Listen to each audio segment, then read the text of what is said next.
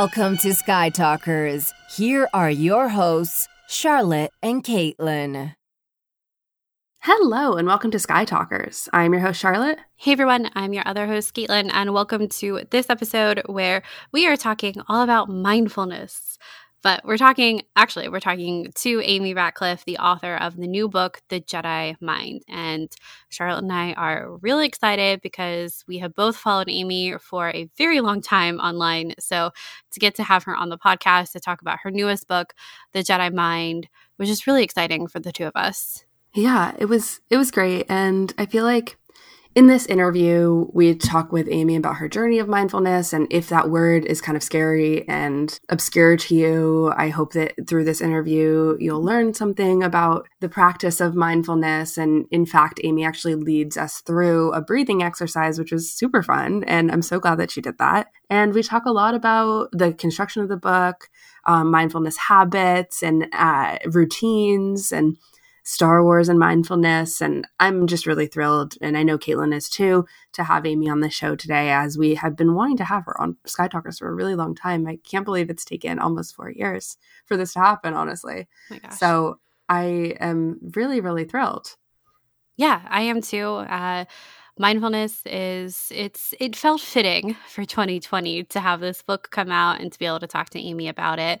I talk about it in the show, but I have started incorporating different mindfulness practices myself in 2020. So that wasn't anything that I had been doing before. So again, if this is something that is new or you're not even sure what it is, I hope that you might be inspired through this podcast and through Amy's book too. And you can always ask me too if you have any questions about it with what little bit that I have done personally. But it's a really great book. It's a really timely book.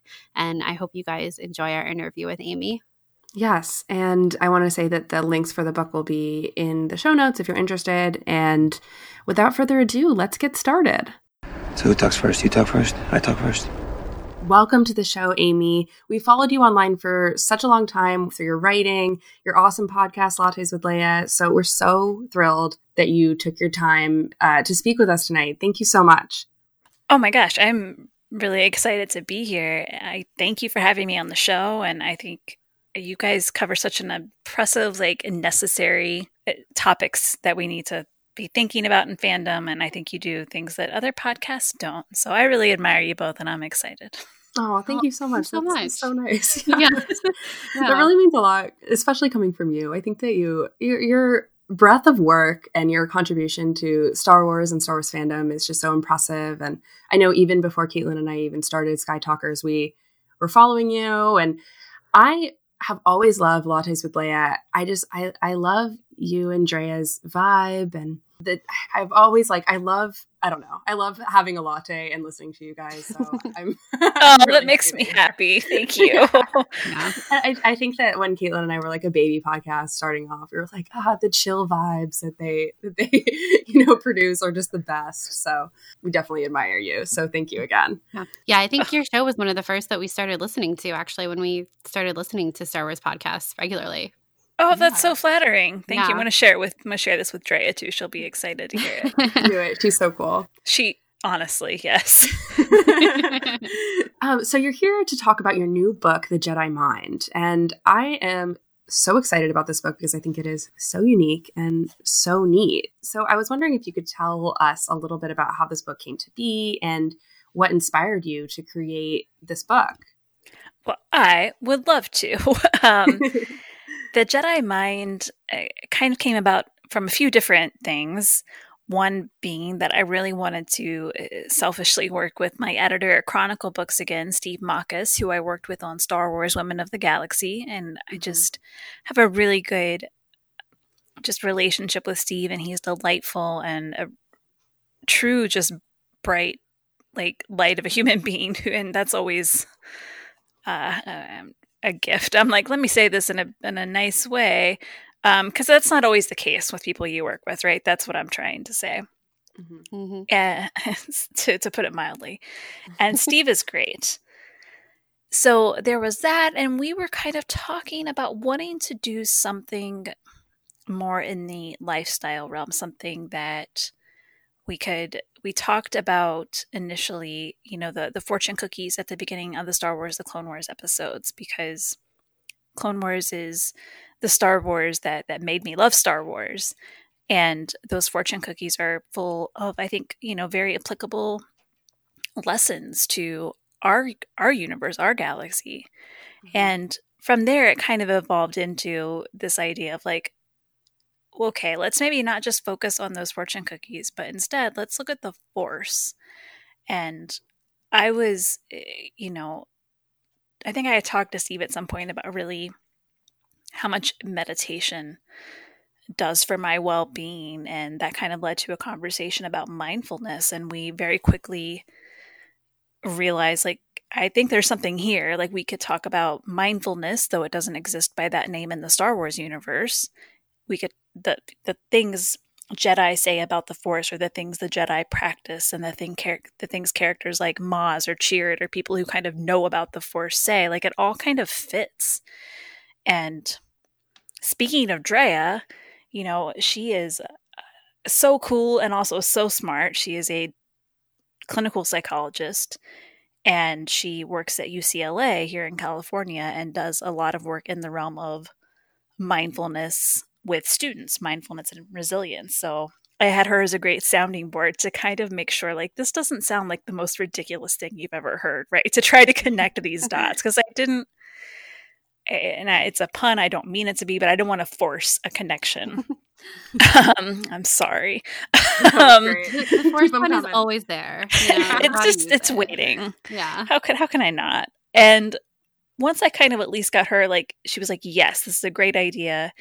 And she really liked it from the idea of like, hey, maybe we'll introduce some Star Wars fans who might not know about mindfulness to kind of, get their toes in the water and talk about it, because, it is very much a science-based thing that can help with people's mental health and physical health. So that was kind of how it all began, just like kind of coming up with this idea and making sure it just wasn't absolute BS, to be frank, and making sure that we could use the teachings of Yoda, of Qui-Gon, of so many characters, and also pair them with bite-sized, like a sampler platter, basically, of mindfulness exercises, as I like to call it, because when you could go to restaurants, boy, that appetizer sampler platter is always my favorite things to get. And if I can convince the person I'm at the restaurant with, like, let's just get one of those, or maybe two of them.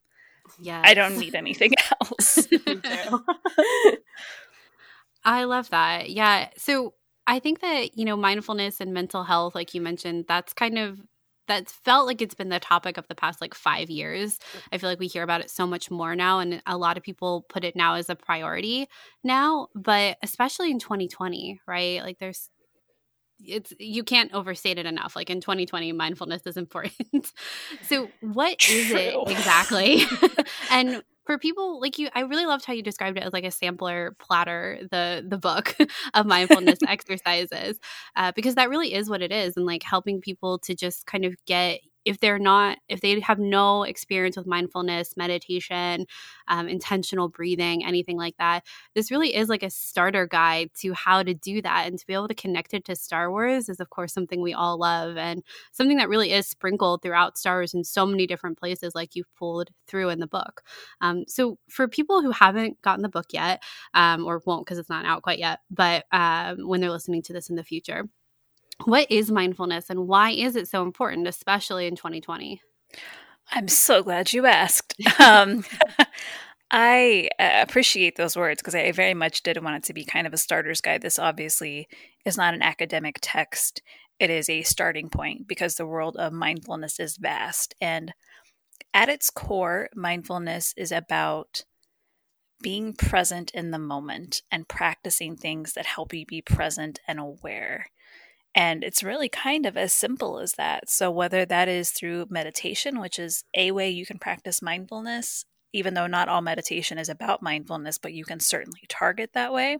But it's not the only thing, because I know not everyone is, really on board with the idea of meditation for various reasons.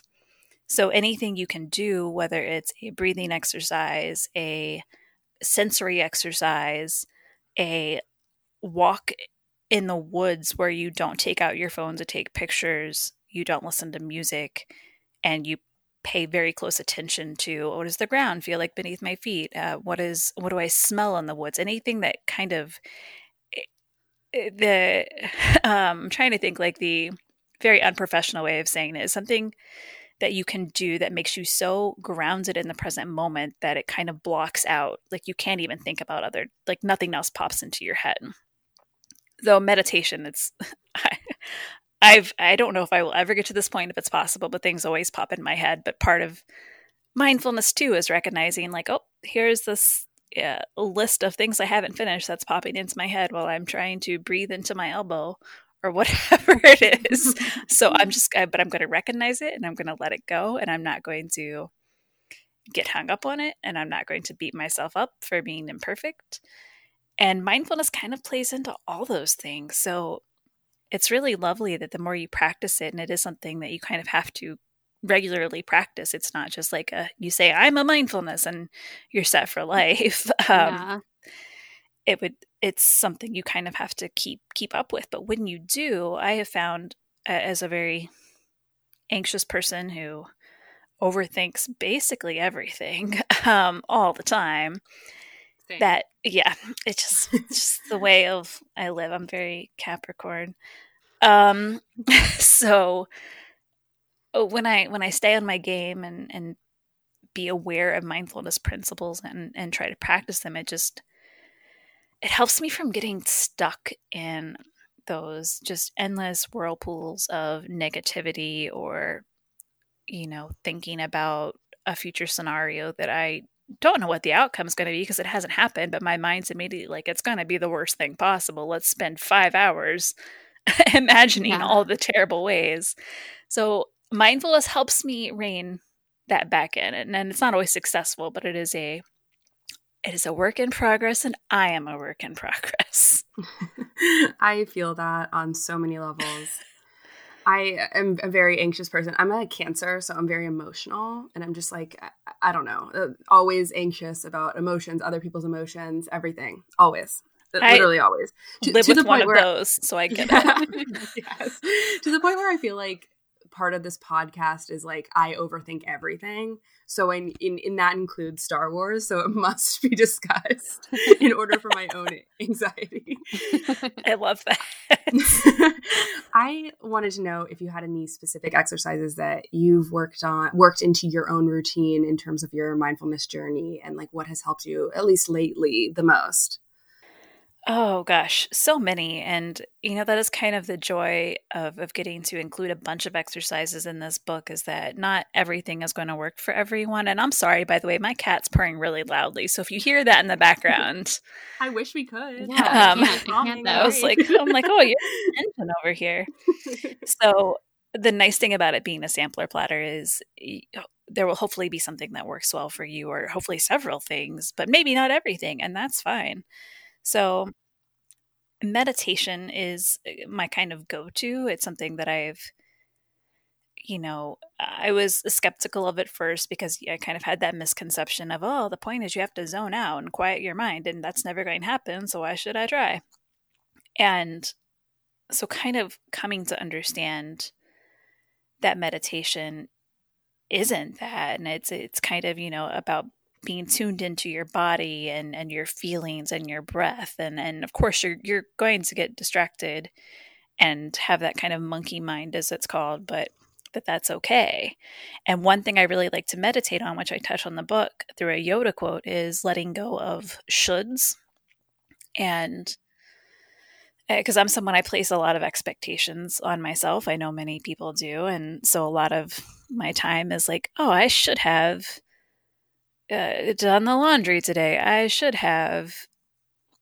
And it just ends up being like, I'll just go through a list, and it ends up being like 5,000 things that and some part of my mind, I know that is nonsensical, but the overachiever part of me is like, no, you need to do all these things. You should be doing them to be a human. So meditating on shoulds and kind of letting, like, when I'm meditating, some of those pop into my head and then questioning them, like, sometimes, you can trace a should back to a reason. Like, I should work on this book, and like, okay, I investigate that, and yeah, I have a deadline, and I should be doing that. But if it's so many of the times, it's just something I've imposed, and the should comes from nowhere except me. And Wow. I just need that constant reminder, like, who said you need to do this as you should? Why should you? That directive is not coming from anywhere but your own.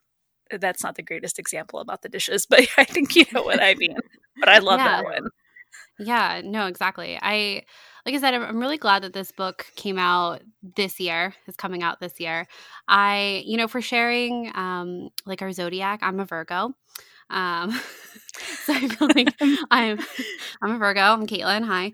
And I'm a really big perfectionist about stuff. And so I feel like mindfulness I feel like I've been on my own mindfulness journey this year. And so getting to see this book, I was like, oh yes, this is exactly what I need, because I feel like I'm at that stage where I've like dipped my toe into it, and like some aspects of it I do pretty regularly, but also getting to have this like starter guide for different things and different exercises that I haven't tried yet, to really see how I can incorporate them into my own life and see if they work for me too. So I've been really loving going through it. And I know for me, one of the things you talked about was free writing, which is a practice that I do pretty regularly now.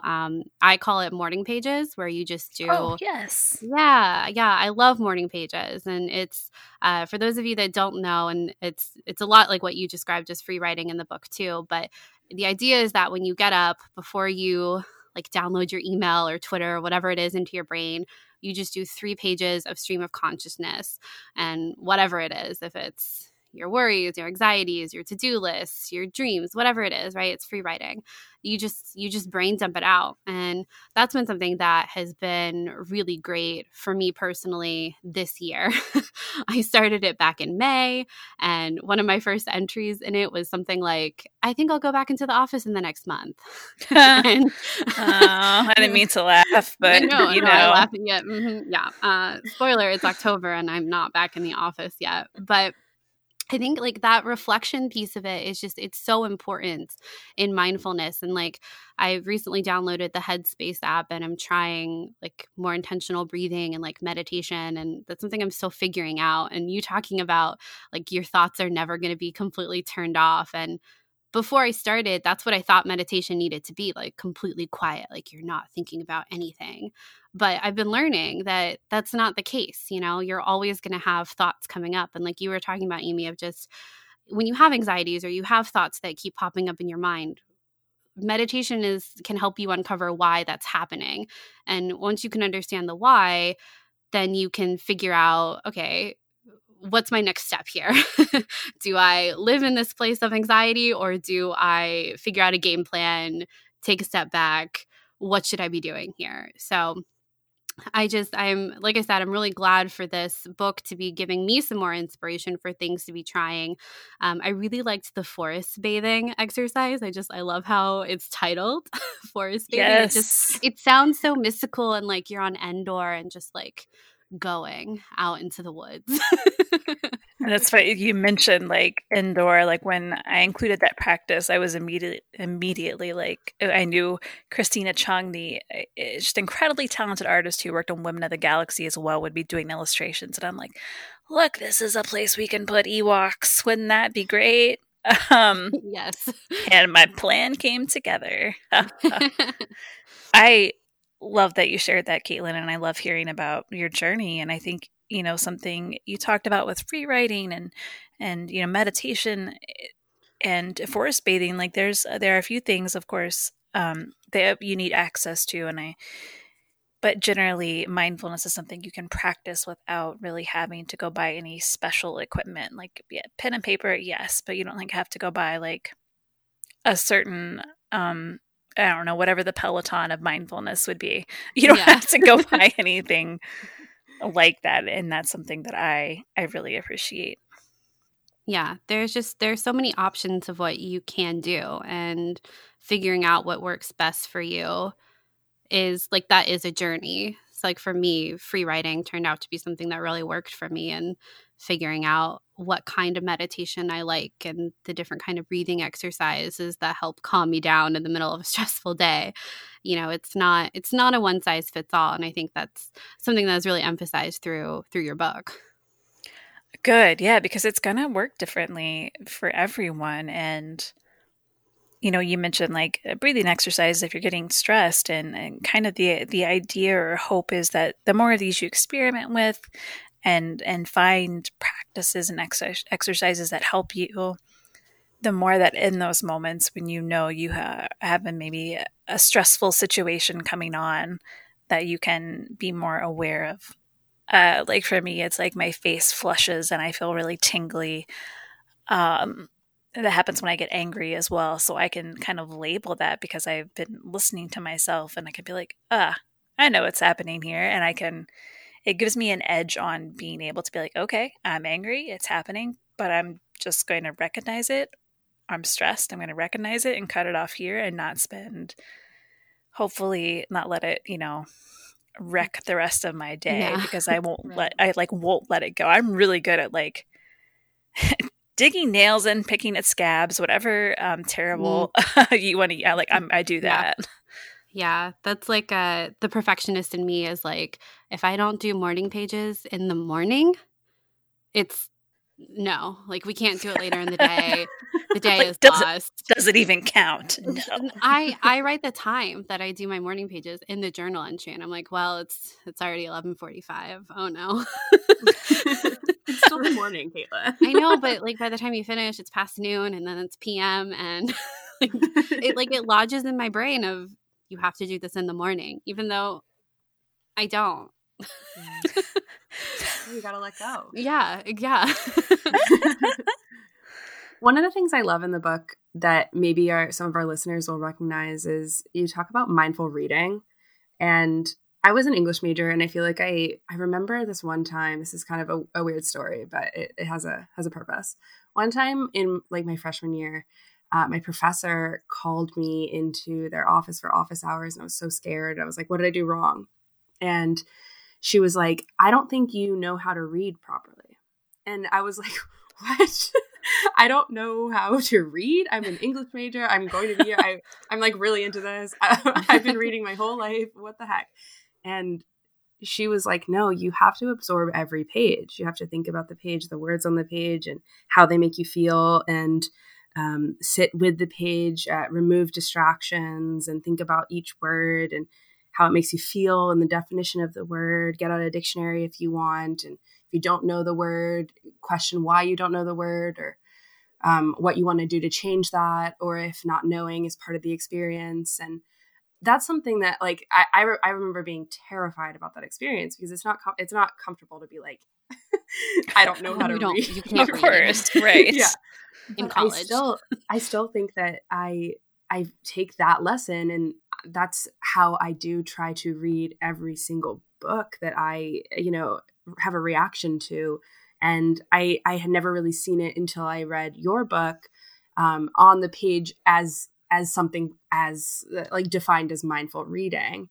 And I really appreciated that, because I think that when Caitlin and I do cover books on our show, like novels, we do this like spiritual practice called Lectio Divina, which is like the sacred reading of texts. And it's like an adapted practice. Yeah. I'm very excited to hear about this. It's a very watered down version of Lectio Divina, but it's basically like the first time you read it, what do you react to? What's the word on the page that screams out to you? What about this sentence? If we choose this sentence, let's break it down.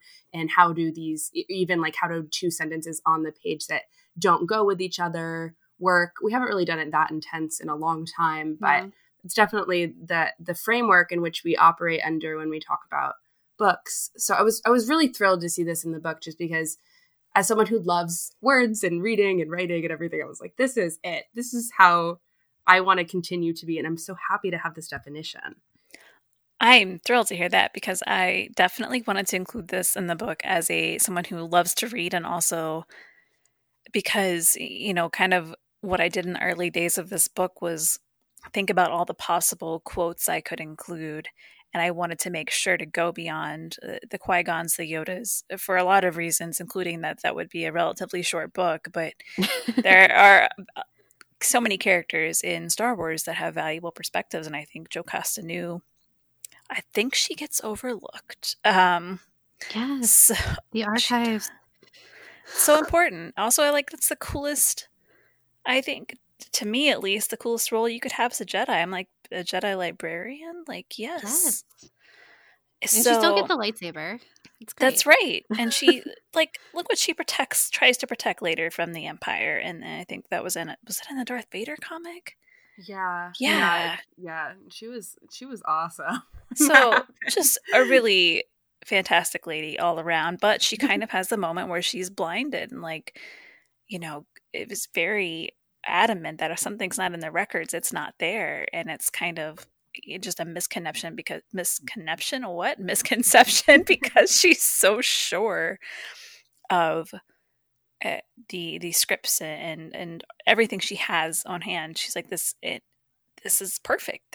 All the information I could need here is here, and if it's not, like, that's so silly. Like, that's a very arrogant way of thinking. So she's not great in that respect. But I get where she's coming from.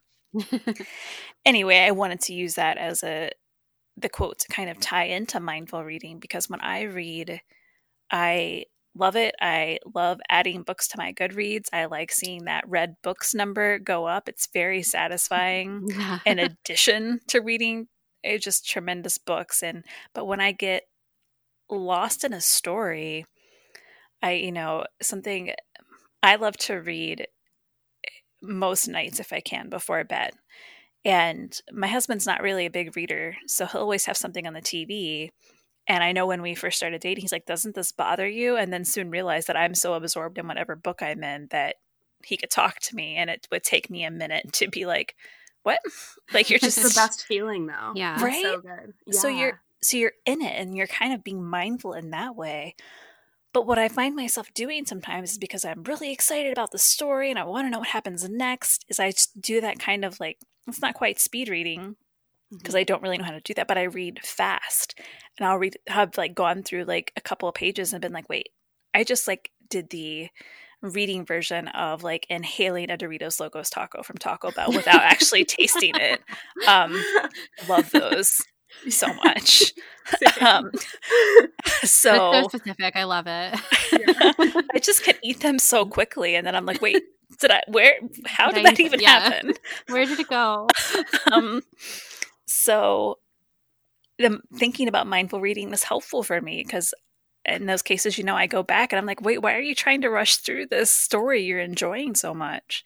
And when you mindfully read, you learn more, you take the time, kind of like you mentioned, to stop and look up words you're not familiar with and to just think about the text. And that's way more satisfying than just finishing a book and getting to mark it as read on Goodreads. Yes. Yeah. I love that. It's so true. And it's also, I think, a great respect to the writer too, who pours so much time into these things. I don't know. It's just, it's an interesting way to think about the process of reading, which is, I don't think, something a lot of people do, No. And when I think about it, sometimes, especially like I like to read a lot of romance novels, and those are not always super long. So I can sit down in an afternoon and read it. But then I'm like, is it a weird thing? Like, I don't know if I want to tell an author, like, oh, I read your book in one sitting for like 4 hours today. But I'm like, you probably worked on that, like you worked on that for so long. Is that an insult? I don't know. Right. Yeah. Yeah. It's interesting. Yeah, I'm one of those people too, Amy. We're all like, if I can tell that something is heating up, like in the action or the romance in a story or whatever I'm reading, the drama, I'll skip ahead to the next page and look like, okay, all right, and then I'll go back and then I'll rush through to get to the quote unquote good part. But then going back, it is important to just like keep that in mind, because it can be just a moment to like lose yourself and have those thoughts turned off in your own head about, like you were saying earlier, all the shoulds of what you should be doing. I know that I fall into that trap a lot, even when I'm reading of, okay, I'm really enjoying this book, but should I be doing something else? Should I be doing the dishes? You're behind on work. Should you be doing that instead of this leisurely reading? And maybe like maybe sometimes I should be working, but other times I should be doing the leisurely reading and mindful reading. Right. Isn't it a weird thing? Like, I think about this sometimes, and I apologize for going slightly off topic, but that we kind of get ourselves in this state of like, we must earn our rest, and how dare we rest instead of doing things, and Yeah. whatever we define rest as, whether it's reading or enjoying a new Netflix series. Like, rest is good, and you don't have to like earn Justify it. Yeah. Yeah, exactly. Yeah. You're so right about that. I fall into that trap all the time. It's like, I can't do this until I check this is off my to-do list, or and my body is just like, sleep, take a nap. I do this most ridiculous thing, and this is possibly TMI, where I hold like, I'll be busy at work or I'm working on whatever it is, and it's like something simple as, okay, I will go to the restroom after I finish XYZ. It's like, no, what am I doing to my kidney? Just get up and go to the bathroom.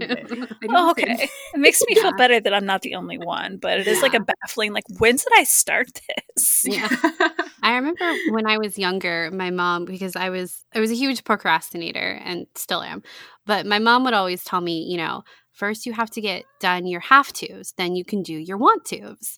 And as a child, that's a good, you know, let's get your chores done and then you can go out and play, you know, it kind of makes sense. But I feel like I kind of internalized that of, unless all your have tos are done, then you shouldn't be able to do the things you want to. And my have-to list is a lot longer when I'm 28 than it was when I'm 9. Sure. You know? And it's impossible.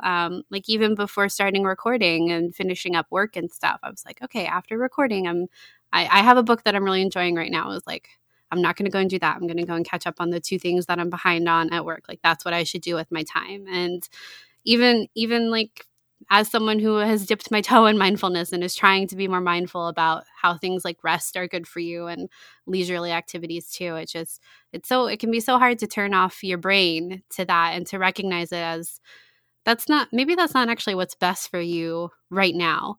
And mindfulness, like these different exercises that you do, can really help you kind of get to the bottom of why you think that way and understand that that's not how it has to be. You don't have to check off every box in order to get to do something you like to do. Yeah, you can just do it. Yeah. What? It sounds fake. It's like, but it is kind of that moment you're like, oh, and I similarly, I think, you know, I can trace at least some of that back to just like how I was raised, and that's similar, like, oh, you have to do all your chores. But, and of course, like, yes, when you're a kid, those are valuable things to learn. They're responsibilities and things. Yeah. But you can internalize that, I think, a little like too much in the wrong direction. Yeah. As evidenced by the panic attacks I've had as an adult. Yeah. Yeah, no, I'm there with you. So I know we kind of touched, to bring it back to Star Wars a little bit, we kind of touched on Jocasta Nu, which is one of your favorite moments. Do you have other favorite moments of mindfulness in Star Wars that you got to highlight in the book? So many, honestly, and I know I just joked about there are more people than Qui-Gon and Yoda, but I really like Qui-Gon and Yoda. And this book really gave me a greater appreciation for Yoda as a why, which I've kind of talked about this a little. It just seems like the most like obvious, like, yeah, like that's literally how they present him in the saga, is this wise teacher. But through researching and writing this, and probably honestly like just getting older, like I've come to appreciate Yoda more. And one of the lines of his I love is from The Last Jedi, and it's, the greatest teacher failure is. Mm-hmm. And that was really important to me to be able to include in the book for a lot of reasons. One, as a nod to my adoration of The Last Jedi and that moment with him and Luke in particular. But it's I think a kind of core mindfulness lesson, especially, you know, I tied that quote in the book to a practice about accepting imperfection as a meditation. And you can do that as a meditation, but you can do that, like apply that to how you practice mindfulness, to how you approach like life. Is just like a big thing you can take in, that it's okay to be imperfect, like we all are, and messing up is not going to be fun. Recognizing that you messed up and making amends for it in the best ways may not be great. Hopefully it's a good teach, like you learn and you move forward, but you're going to fail, and you don't like cross, like when you failed like spectacularly, it's not going to be like, oh, that's it, I am done with the one terrible failure I will have in my life. Are you sure? I would like that. That would be really great. Super great. So it's kind of a quote about resilience too, because it's about kind of accepting that you're going to be imperfect, you're going to mess up, and you have to learn and you have to grow and do it again and again. So I love that quote from Yoda. Yeah, me too. It's the best. Every time I see that scene in The Last Jedi, I just tear up a little bit. It's just so perfect and beautiful, and I feel like I take something from that quote each time I hear it, which I think is just so special about things in The Last Jedi and just in general, like the Yoda wisdom of it all. Yes, 100%. The other side of that, like with the Yoda's quote in that moment that I love too, is when he tells Luke that you're always looking to the horizon, and that like that's such a big part of mindfulness too, of being in the present moment. But Luke was always looking to the horizon, looking towards the future when he needed to be in the present. Yeah, that that time on Dagobah is really a lot of mindfulness 101, because one of the reasons Luke is, I don't want to say he's failing, but he's certainly learning and not always really listening to Yoda. And one of the reasons he's struggling is I think he is just thinking about, I got to be a Jedi. I got things to do. I got a galaxy to save. I need to get to the end of this training. What's that going to be like? Instead of actually being present for the training and understanding that the training's not simple, that it, I would not have guessed that Jedi training would involve running around and carrying Yoda on your back in a swamp. But in Luke's shoes, I would hope they'd be like, okay, I would realize like this is part of it. I'm going to give it my all in this moment and not just whine a lot. I don't know. I relate to Luke in that moment. I agree with you. I hope that if I was in that, I feel like I'd be like, Yoda, let's do this. I'm here. I'm present. I'm not thinking about anything else but my moment here. But it would be so hot in that swamp. I don't think I could do it. No, you make a good point. I've been to Florida like in August, and I feel like that's probably pretty close to what Dagobah is like. No, and it's not pleasant. And the snakes too, on Dagobah, just like random snakes everywhere. So yeah, I could say like I would hope that that's what I would do, but I think I would be more of a Luke in that situation too. Yeah. Just like, well, what can I do to get off this planet? Do you have an air conditioner? Do my friends need me? Do my friends need me? Yeah, I think they do. I think I got a jet. It's really important. I'll see you. Bye. One of the things I wanted to ask about was the beautiful illustrations in this book by Christina Chung. What was the vibe that you wanted to convey with her about the illustrations here? Oh, man. When Steve and I first started talking about the illustrations would be, I think, a key part of this book and would also just kind of break it up. So since, it's obviously, like I said, not an academic textbook and it's designed in such a beautiful way. So the text is not dense, but we still felt like illustrations would be a nice way to offset these lessons. And as part of that, we wanted to make sure that illustrations were soothing in a way. And what I mean by that is that they were not in really bright colors, that they were kind of minimalist, that it wasn't like you were going to get like a big, like busy comic book splash page, which I love, by the way, just not the style we wanted for this book. So that was kind of the general direction we went in, is that we just want this to be minimalist and clean and very like relax. I know relaxing to look at isn't the greatest direction, which is probably why it's better that Steve worked more directly with Christina than me. But when I wrote the quotes and the practices, I wasn't sure at the time like which would get illustrations and which wouldn't. So I wrote what I'm sure were not the most helpful illustration notes, like maybe this could be Ahsoka doing a meditation pose, and maybe this one could be Mace Windu stretching. I don't know.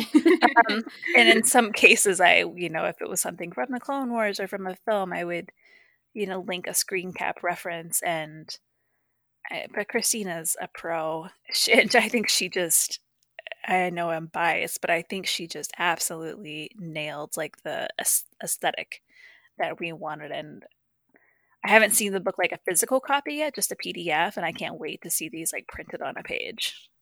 I love them so much. I think there's something about the geometricness of it that doesn't feel hard, like geometric shapes, but instead really calming. And I love the Clone Wars ones. I love the Ahsoka ones. I was really happy. You know us. I was really happy to see the Ben Solo one. I love it. And I don't know. I think they're so beautiful, and I would totally get some of these framed if it was ever possible. This Qui-Gon one that's on page 20 with like the pink pillars in the background, it's just a beautiful interpretation of these characters. I love it. I agree. And like that's a good example of kind of the palette not being like super bright, because in that scene, obviously, you have the energy shields and you have you just have a lot more bold colors. So I think you pointed out a great note about the shape language. Everything is kind of soft and nice, and the waves on that Ben Solo piece, like the way she did that, and that ties in with the practice. I was like, oh, she's so good. She got it. Rude.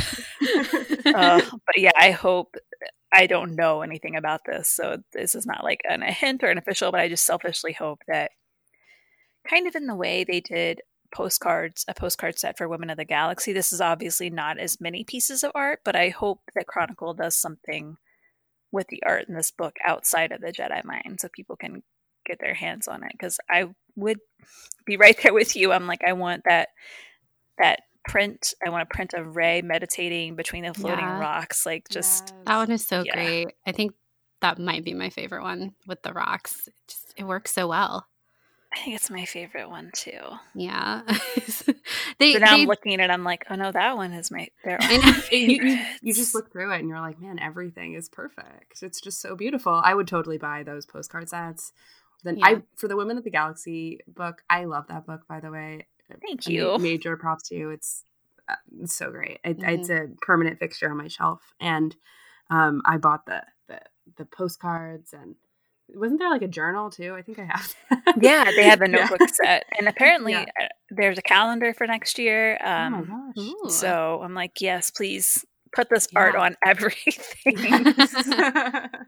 Yeah, Charlotte got me that book actually as the congratulations when I got hired for my first job out of graduate school. So that's very a special sweet. book for me in that regard too. But. Yeah, Charlotte has excellent taste. She does.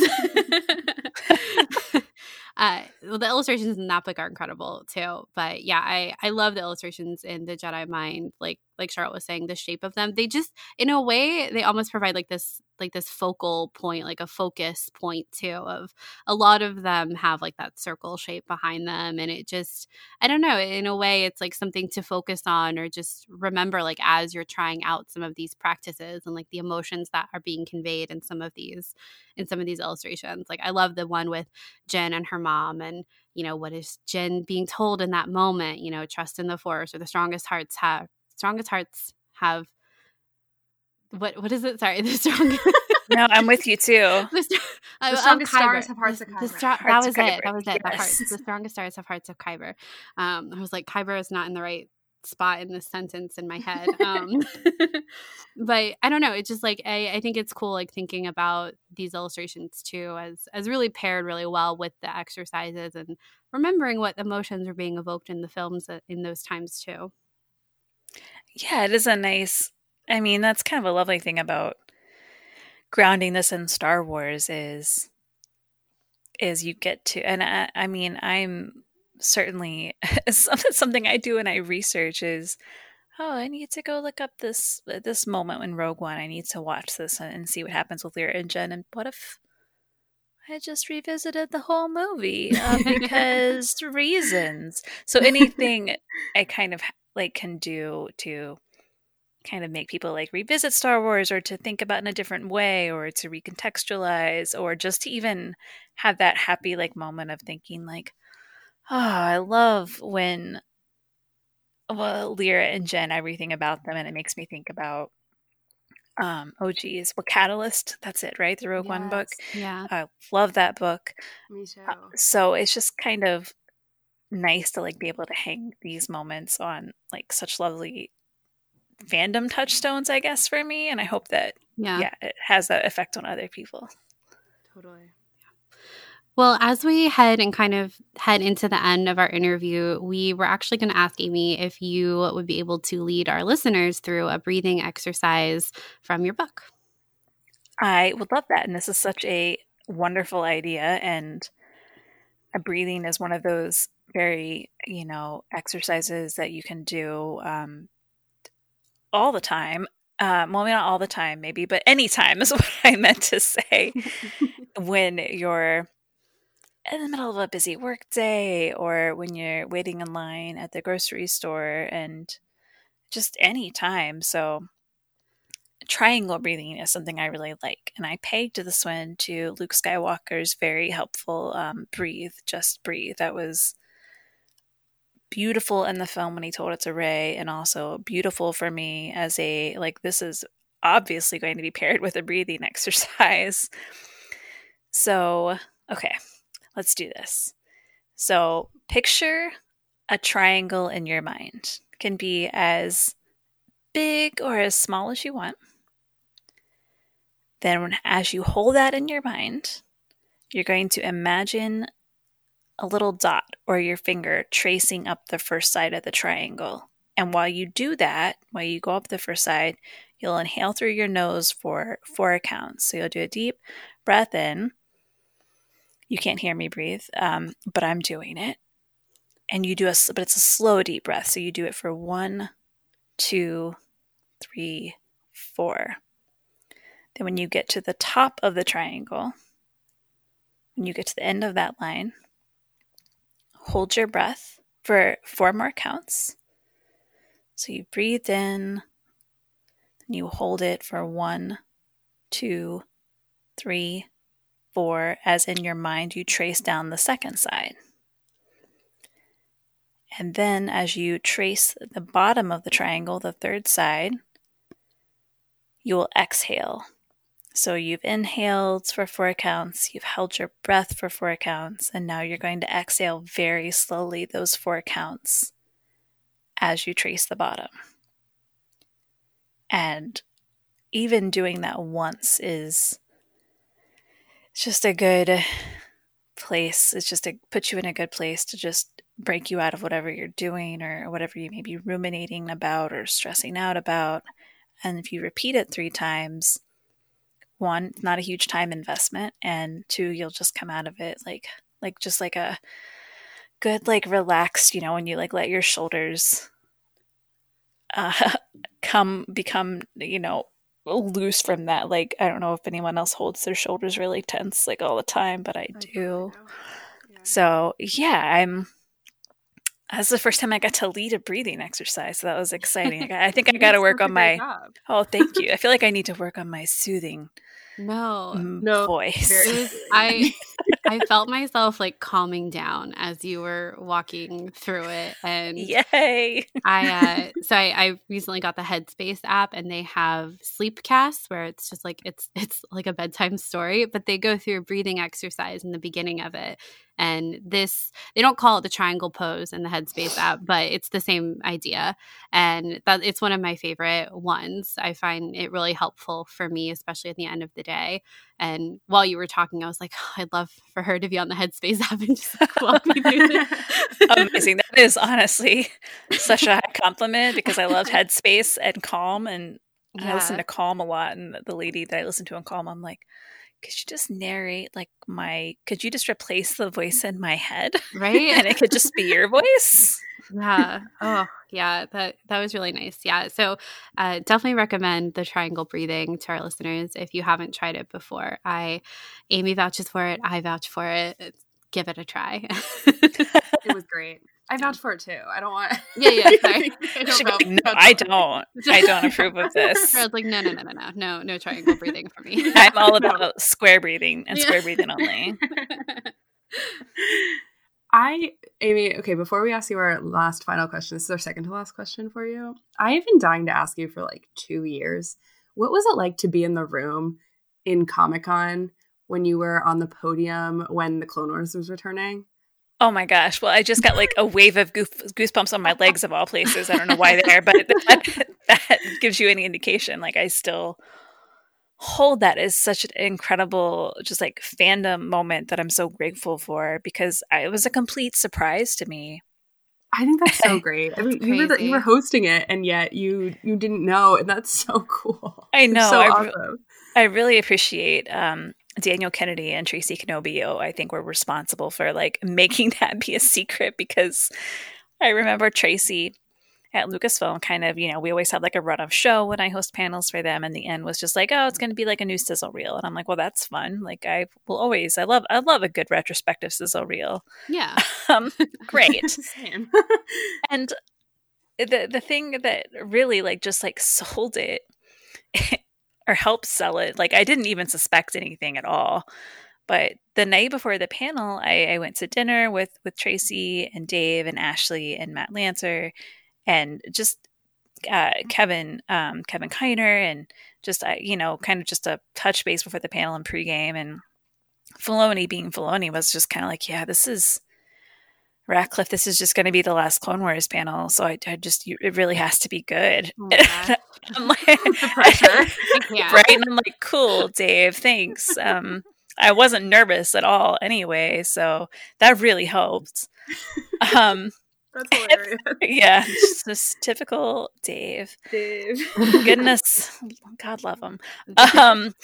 And yeah, so then like I remember like it was very much, I know people like talk, like it just felt like a weird surreal. Like once the trailer, we got to the end and they started playing what I thought was going to be a sizzle reel, and it just was like this slow process of realizing like me like just thinking too, like, oh, they made some new footage for this sizzle reel. Like, I respect the effort. That's cool. And just like this very like the gears move so like slowly that I was like, wait, what? And I know that after we watched the trailer, like I said something and Dave said something and we watched it again, but I don't remember that. I love that. So it was really special, and just is one of the best moments, period, let alone like in my like getting to host and like work. It was just so cool. That is the coolest thing ever. I know for us, Clone Wars is so special to you because you really got into Star Wars fandom during that, right? Yeah. And I feel like Caitlin is in a similar boat with our relationship to Clone Wars. It was like the pinnacle of us becoming big Star Wars fans. So its return was just so fantastic. And I remember I wasn't there in San Diego, but I remember the eruption of excitement over it on Twitter and on all social media. It was so great. And I thought it was so cool that you actually didn't know, and how special that would have been to be a part of. So cool. It was. I like to tease that I think, Tracy at Lucasfilm just likes to see me cry in public. At various panels that I've hosted for them, but like for that kind of surprise and just joy, like It's fine. I will ugly cry in front of everyone, and I don't mind. It's part of the experience. I know that had nothing to do with your book, but I had to ask you. Yeah. No, I love thinking about that moment because it was just like one of those like just purely joyful things. And also like when I'm hosting, I'm always worried that I'm going to mess something up. So that nothing went wrong on that panel. And then I got that on top of that was just like the best day. I just can't believe you had dinner with all of them the night before and they all know what's coming. I know. Like, what? Did you reflect upon that? Like, Whoa. Interesting.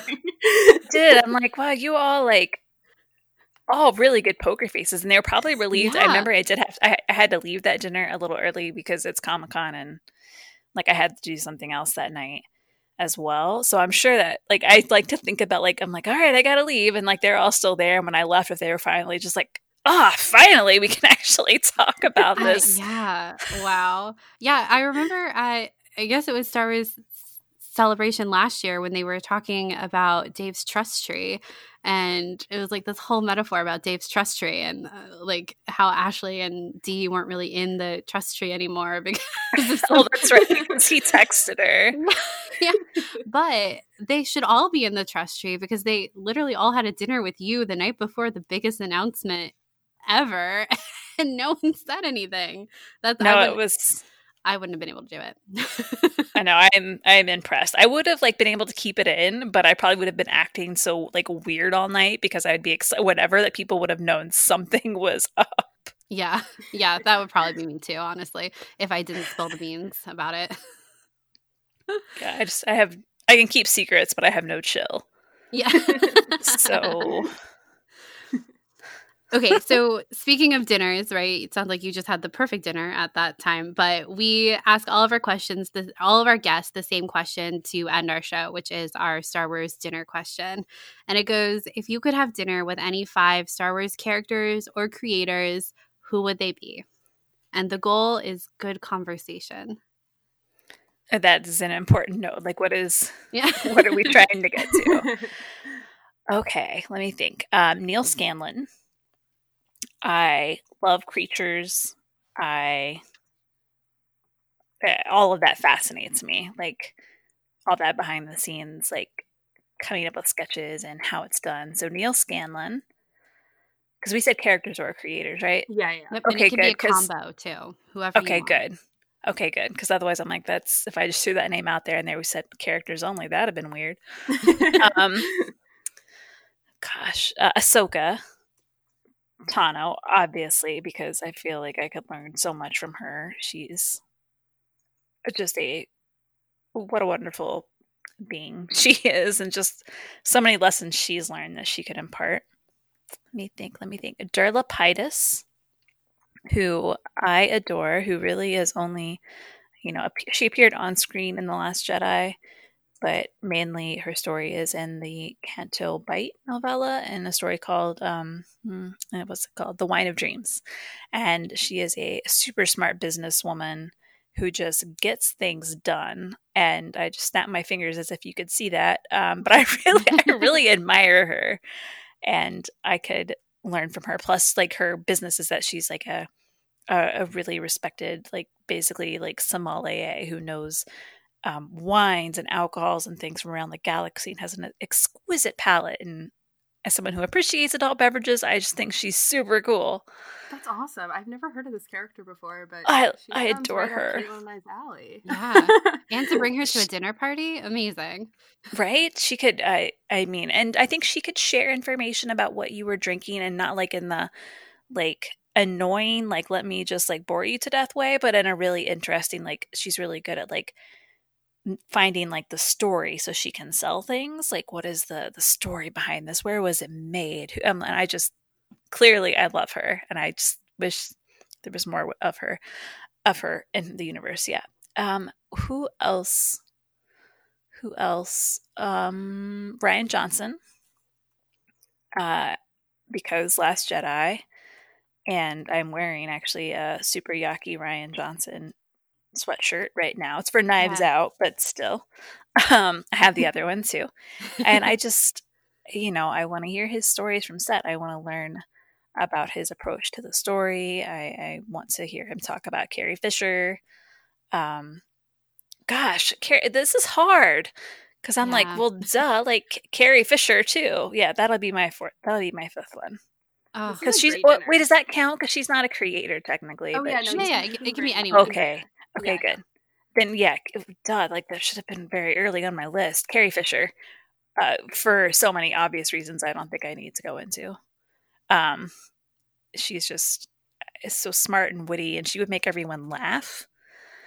And I like the kind of like snort the wine out of your nose laugh. The really great expensive wine that has been provided for the dinner. Yes, of course.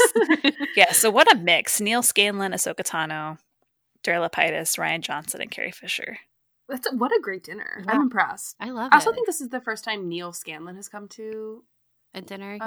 A dinner. Yeah, and it's about time. He's so talented and he's cool. So nice too. It seems like when I have not interviewed him, or did I interview him once? I did. I forgot. Well, that was rude. I don't know what day it is though, so I'm not going to be too hard on myself. You're excused. Don't worry. Thanks. But he's just very kind and very enthusiastic. Which when somebody's enthusiastic about what they do, I am all ears because it shines through when they talk. And yeah, I mean, just for the Sparkly Foxes, Vulpes? Yeah, that's what I was going to say. From the director in The Jedi, the whole scene where Ryan is giggling or not giggling, and the phallus siren, like you could talk about that with Neil and Ryan. It would be such a good conversation, and Carrie would probably make comments about the green milk and like the milking process and... Yes. You just what have a gift. Yeah. It would be so good. It'd be so fun. I love your dinner. Me too. I'm like, and I'm just gonna like kind of daydream about that later this evening. Yeah, you chose a really, really great dinner. It's such a fun question. Yeah, we love to ask it because I think that it usually reveals like of the moment what people are thinking about, and also I don't know, Caitlin and I's dinners hardly change from year to year. We redo them every year. And usually it's like the key players like George Lucas and Rian Johnson and Dave Filoni and things like that. But sometimes there's a wild card. And I would say your wild card is Darla, just because she's, I don't know. I don't think a lot of people, I have not heard of her before. And now I need to know everything about her. And I think that we probably have people listening who are like, same. Yeah. I mean, just that one short, I got really attached from that single short story. Well, I think that is going to wrap up our show. Thank you so much, Amy, for coming on. And if you want to tell people where they can find you and where they can find your book, please do. Oh, gosh. Well, thank you, Charlotte and Caitlin, for having me. I think you're both so lovely, and this was really a delight. So just a wonderful way to kick off my evening. And folks can find me on Twitter and Instagram at Amy_geek. They can keep up with book news and pre-order links and all that jazz at my website, which is amyratcliffe.com. And you can sign up for my new newsletter there too, which is just something I'm trying out that's pretty fun so far. And that's everything. And Jedi Mind comes out on November 10th, and you can get it wherever you buy books. Yes, you have so many books in the works, I feel like. So many cool things happening in your Star Wars life. It's awesome. I'm very excited. So impressed. You have to come back and talk about The Art of Galaxy's Edge when that comes out. Yes. Yes, please. Very excited. Cannot wait for this book. I am thrilled for you and for the book itself. And love it. Yeah. You're very sweet. Thank you. Well, thank you again, Amy, so much. We really loved getting to talk to you. And everyone, The Jedi Mind comes out on November 10th. Thank you. So that was our interview with Amy Ratcliffe, all about her new book, The Jedi Mind. I hope you guys enjoyed it as much as we did. And if you want to talk more about mindfulness, The Jedi Mind, or anything else Star Wars, you can find us on Twitter at SkyTalkersPod or our personal handles. Mine is at Caitlin Plusher and Charlotte's is at Clarity. We also have our website, SkyTalkers.com, an Instagram and a Facebook, all under SkyTalkers Podcast. If you Google search us, you'll probably find us where you want to follow us. If you haven't, let's us a review on iTunes yet, we would love it if you took a second to go and do that. It really helps other people find our show and join in on the conversation with us. And if you're interested in other ways to support us, you can also head on over to our Patreon and check out our reward tiers there. Yes, and I want to say a huge thank you to these patrons: Silver, Marvin, Ashley, Sarah, Stephanie, Rad, Anton, Adam, Emily, Kitty, Kat, and Lola. Thank you so much for supporting us. Your support means the world. Yes, thank you guys so much. And as always, until next time, may the force be with you. May the force be with you.